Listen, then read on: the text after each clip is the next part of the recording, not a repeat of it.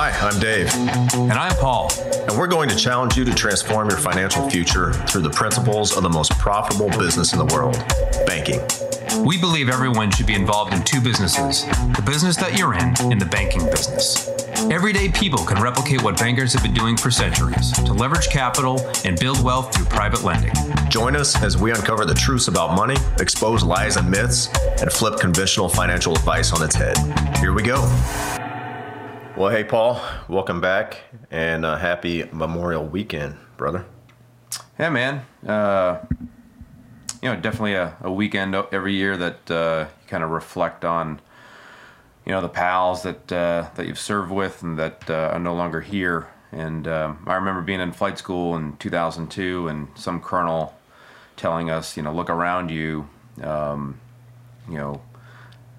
one of you may not be here 10 years from now, 15 years from now, 20 years from now, because you'll perish in a crash or you'll get shot down or whatever. And he was right. Yep. No, absolutely. I think any of our military brothers and sisters listening can relate, because if you're in the military long enough, you're going to experience that. I've got classmates from the academy.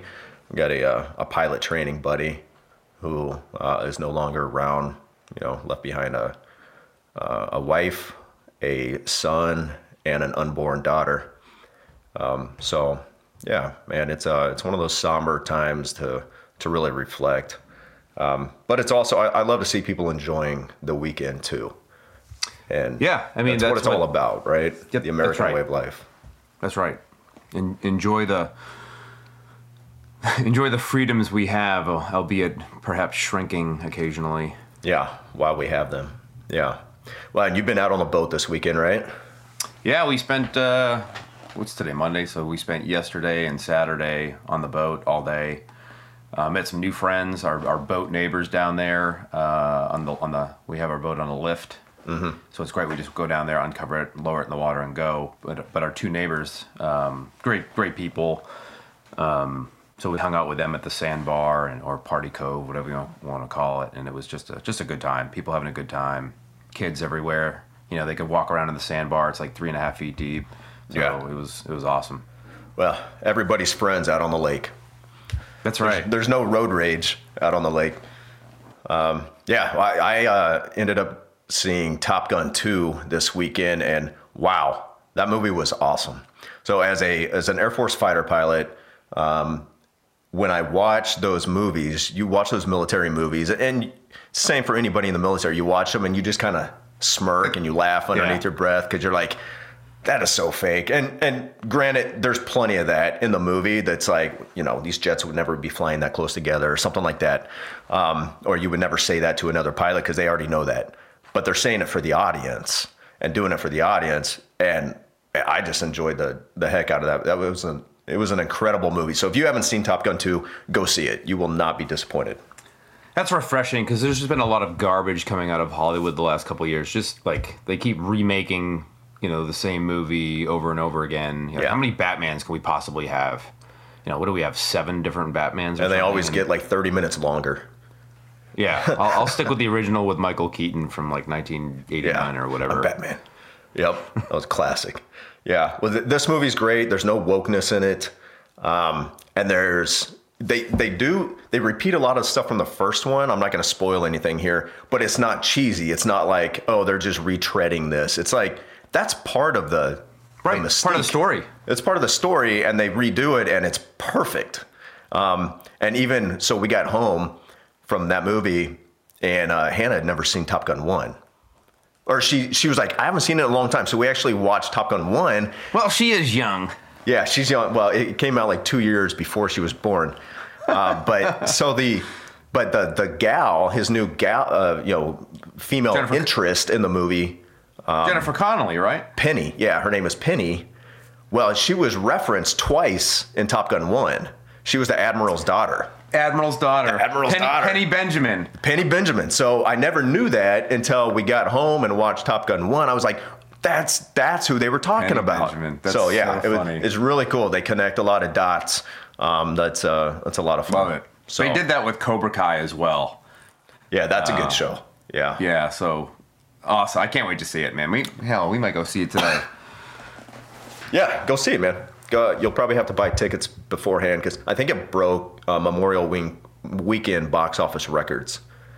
Yeah. So Yeah, no doubt. yeah, again, go see it in the theaters too. Don't wait till you can watch it from home. Yeah. You got to see it in the theaters. For sure. Yeah. So, all right, cool. So let's talk about something else we love besides Memorial Weekend and Top Gun 2. IBC, man, the infinite banking concept. We love IBC.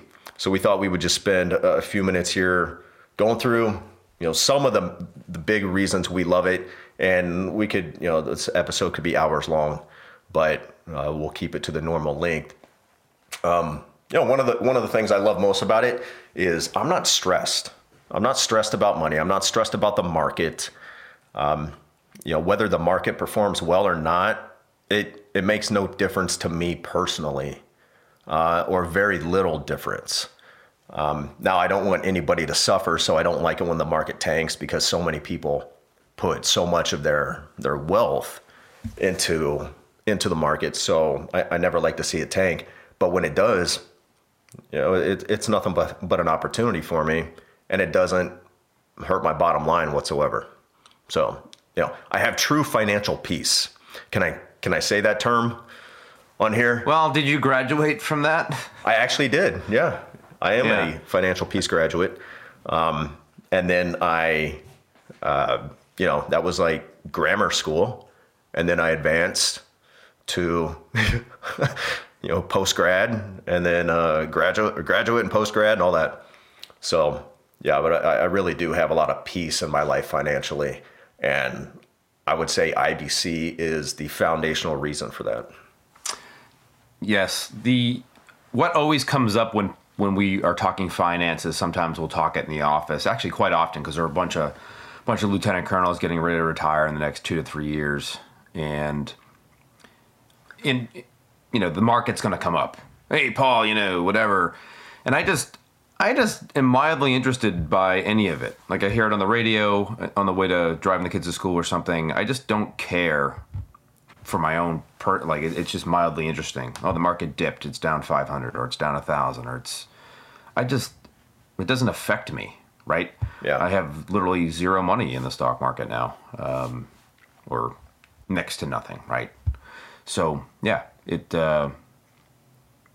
having most of your capital in a place that you can control and that's never going to decrease in value is super powerful, and it does. It gives you financial peace.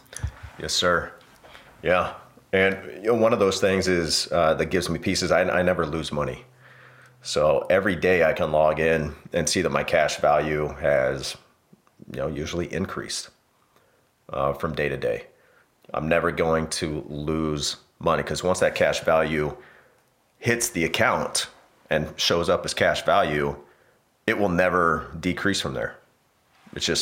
It won't happen. Now your loanable value will as you utilize loans, but what's actually in there working for you forever, uninterrupted compound growth, like that amount will never decrease and it will only increase.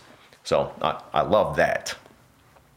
Yep, absolutely. Yeah, and what folks, if you're just like listening to this episode, what Dave's talking about is life insurance cash value. He pays premiums.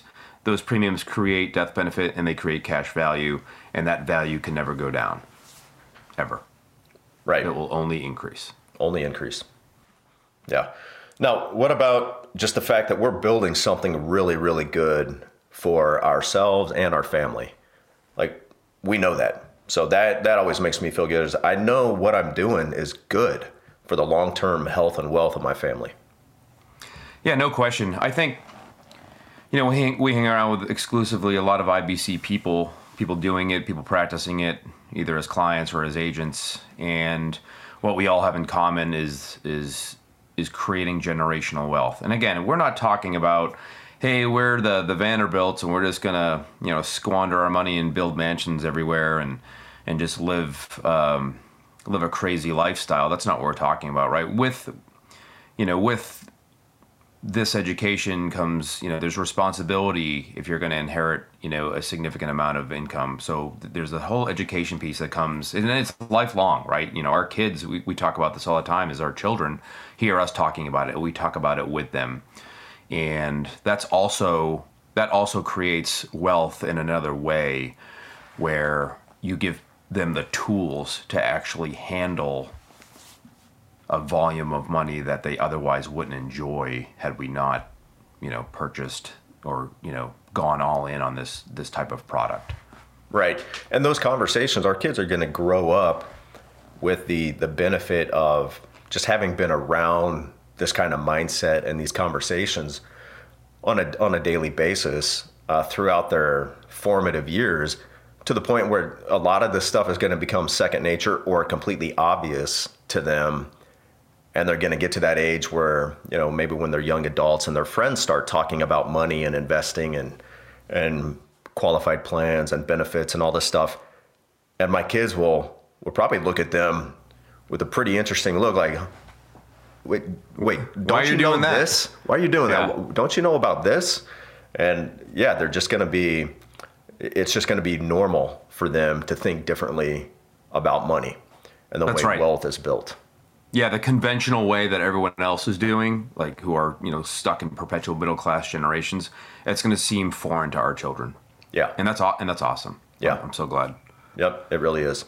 Another thing I love about IBC is that I always have somewhere to save my money other than inside somebody else's bank. Like, I always have loans out against my cash value because I'm utilizing it. I'm putting that money to work somewhere, whether it's my big purchases in life or my private lending that we both do a lot of. But so that means I always have kind of you can think of it as like a giant hole in the ground that I've dug by taking these loans. And now I can fill that hole up anytime I have an influx of cash that I don't need to spend this month. So I always have somewhere that I could just throw that money, put it back in that hole, fill that hole back up, and have that money protected, have that money working for me, and not in somebody else's bank. So I love that. And what people don't realize is every dollar that you pay in premium is a dollar that will be tax advantaged for the rest of its life, for the life of that policy. It's a dollar that you won't have to deal with the IRS over. It's a dollar that will have uninterrupted compound interest growth for the life of that policy. So it's all these little hidden gems that go into this product that people just don't know because they're not being told about it.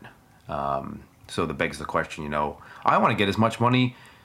Don't I want to get as much money as I can into these things for as long as I can? Right. I want to pay premium for 7 years, then all right, I'm done. Like, no, I'm paying premium until I die.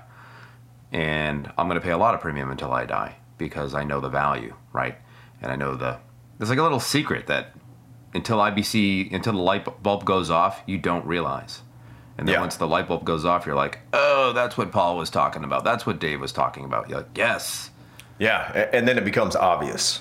So obvious. To them that, of course. Why would I ever want to cut the legs off of my financial foundation and not have the contractual right to continue paying premium if I choose to?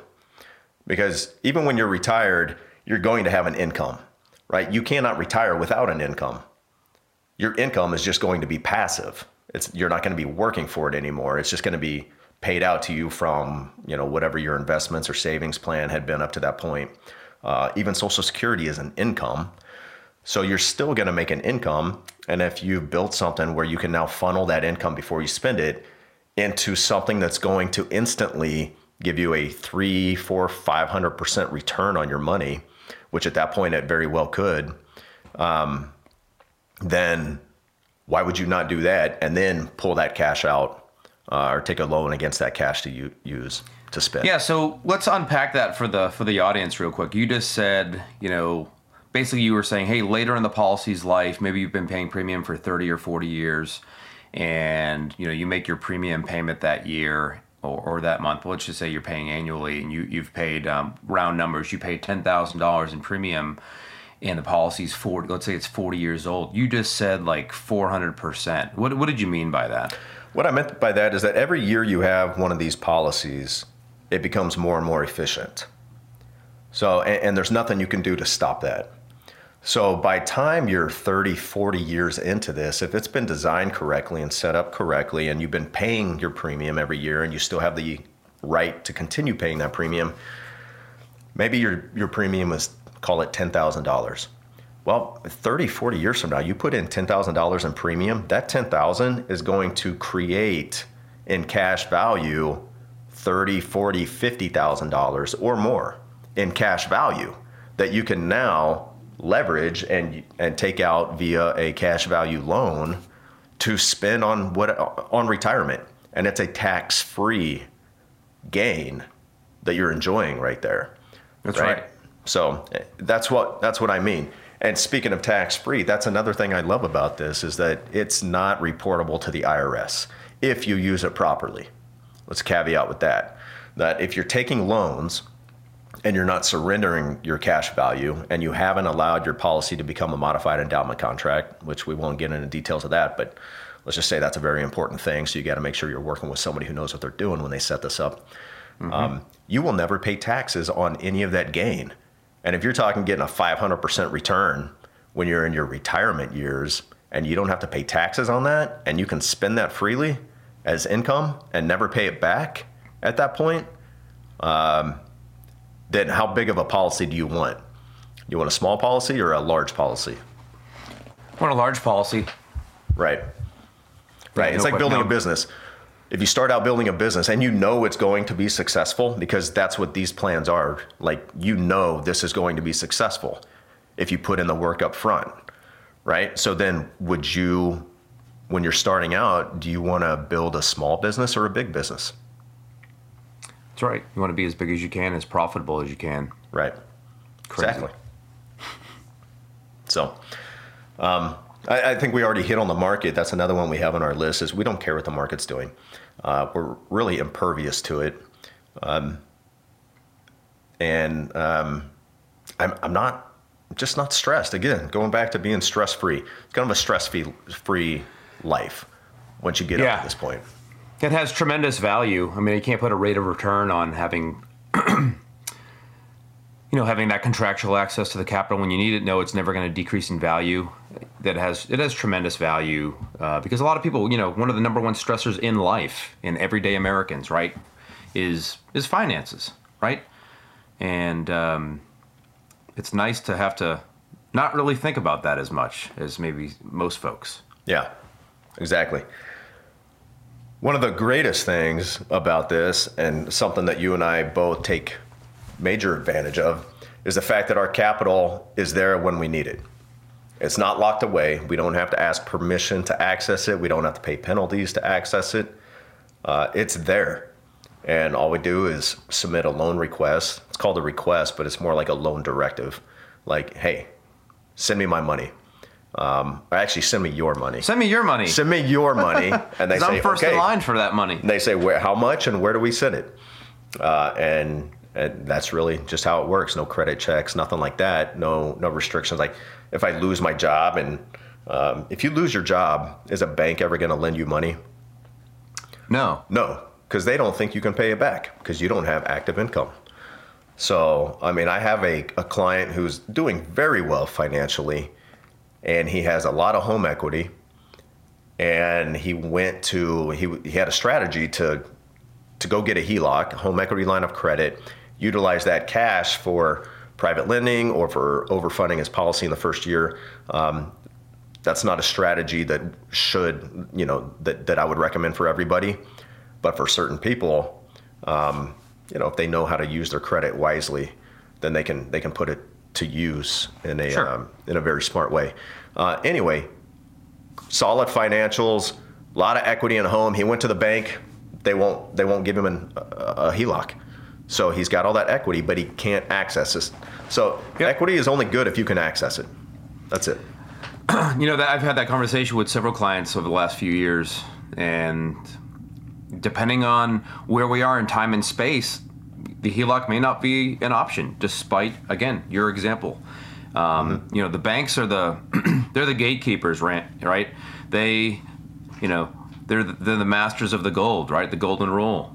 He who has the gold makes the rules, right? So home equity is great, but it has no value unless it's being put to use. Whether you pull it out in cash via a refinance type of scenario, or a HELOC scenario. But otherwise, it's what I call it dead money. Yeah. It is dead money. And if it's your primary residence, it doesn't add to your net worth either.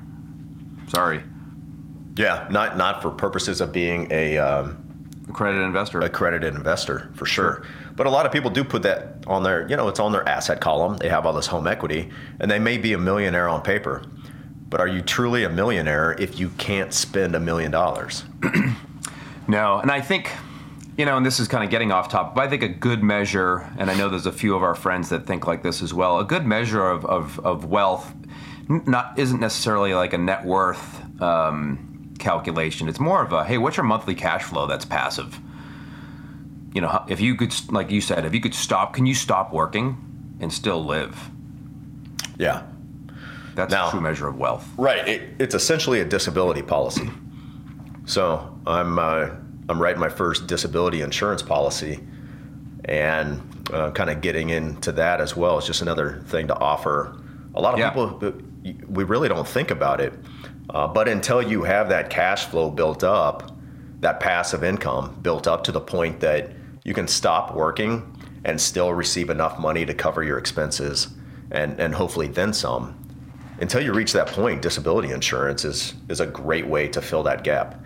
Just like term life insurance is a great way to fill the human life value gap until you have enough whole life insurance in place to completely cover it. Yep. So, yeah. So there you go. I got to throw disability insurance in there. So, didn't even plan on that. Another thing is we really get to make decisions from a position of strength. Like when you have cash, when you have access to capital, you don't have to play by the bank's terms if you choose not to.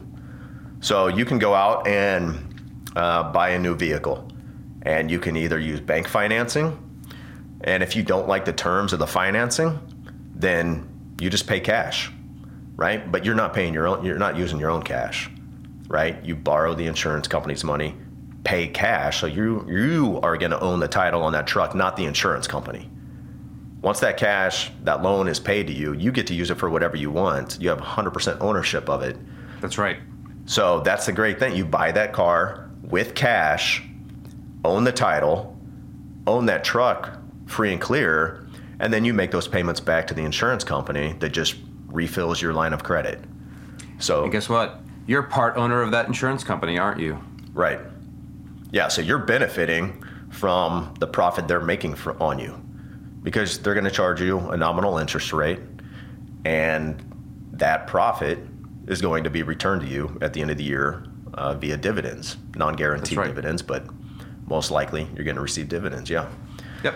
So yeah, you get to make that decision. Just like, we've talked about this before, but a lot of people want to have their house paid off in 15 years. They get a 15-year mortgage, right? So you're making, maybe 50, 60% more in a monthly payment to the bank to get that thing paid off in half the time. Well, is having the house paid off really the ultimate goal? Or is having the ability to pay that house off at any time, would that also satisfy your goal? So it's really, most people want that paid off for peace of mind. But would you still have peace of mind if you had a big chunk of capital available that could pay that off at any given moment, if you choose to?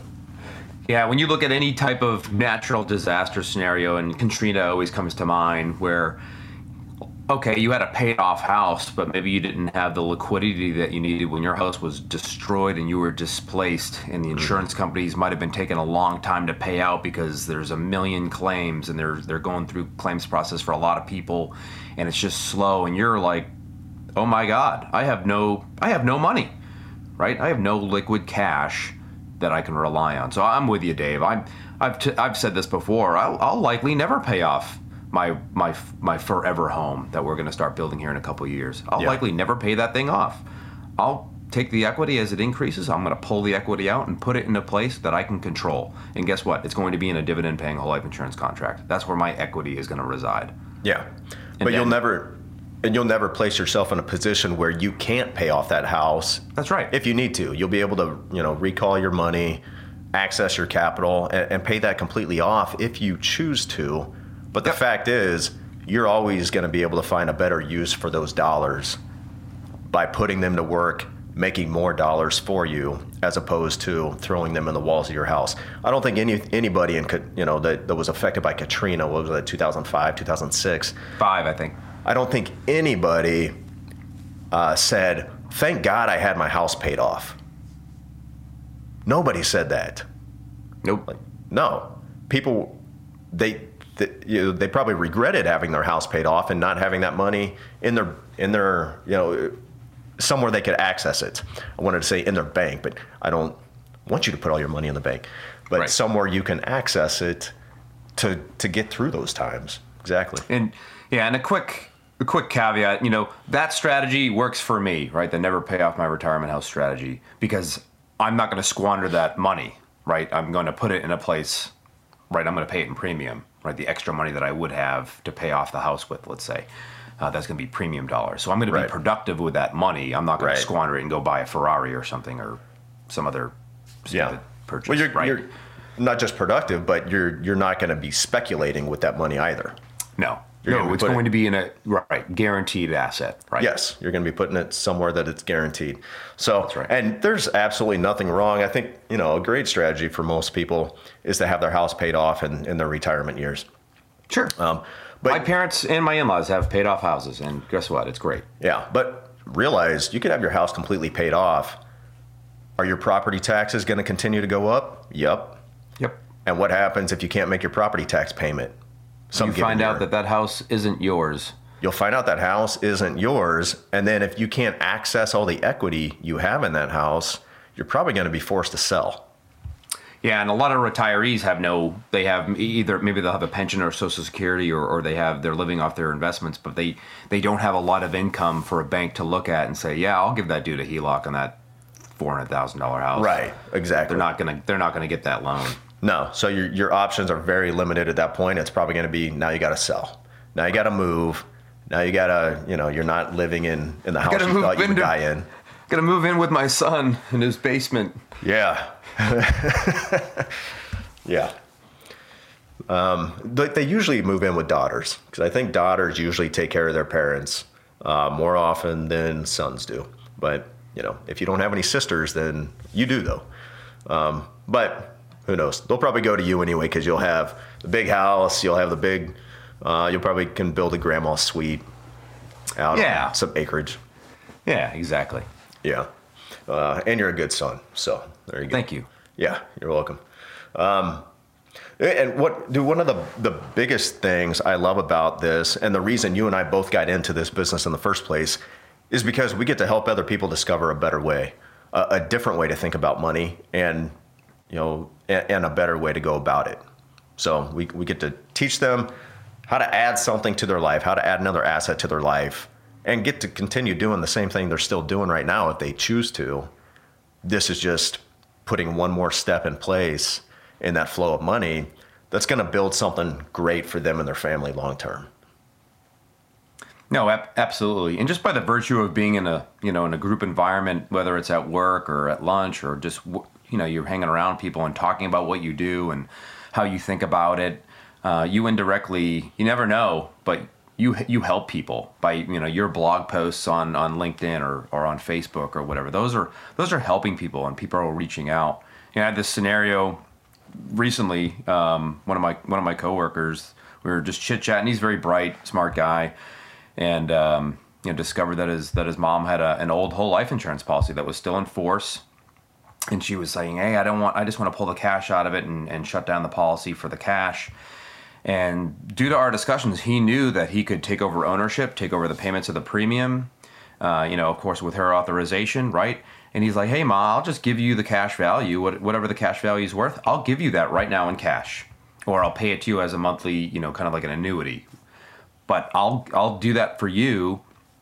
I'll take over the ownership of the policy and the premiums, and then he'll have a windfall, an income tax-free windfall at some point when eventually his mom does pass. Mm-hmm. But he never would have been in that mindset had we just not been chit-chatting about IBC, whole life insurance, term life insurance, investing, whatever it was we were chatting about, but that put that little bug in his ear, and he had that knowledge to know what was in the realm of possible. And he was so thankful the other day, and I just, it's just a great, made me feel good. I was like, hey, you're welcome, brother. Like, good on you. Yeah. Yeah. It's great when people see the light bulb goes off, and they start looking at things from a different perspective, and you start seeing things you never would have seen before. Absolutely. Had you not been educated just a little bit. So no question. Yeah. Awesome, man. Well, I think that's pretty good.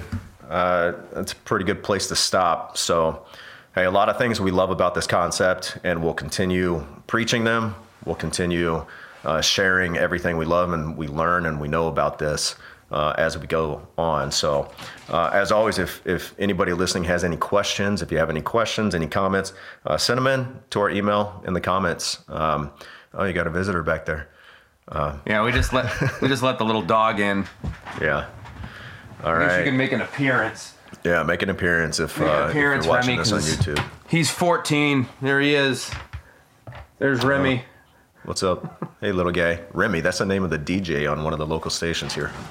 We named him after Jerry Remy, Boston Red Sox second baseman from like the early 80s. Oh, sounds about right. Yeah, Boston guy. Yep. Well, cool. All right, Paul, hey, enjoy the rest of this weekend, brother, and we'll talk to you next week. You too, pal. I'll see you. Right. Hey, thanks for listening, everybody. If you'd like to have a conversation with us to see how you can become your own banker, or if you have any questions or topics you'd like us to tackle on a future episode, please send us an email to davidandpaul@theibcguys.com. And subscribe and leave us a review if you're on Apple. Follow and leave us a 5-star review if you're on Spotify, and please share this with your friends. We'll see you next week.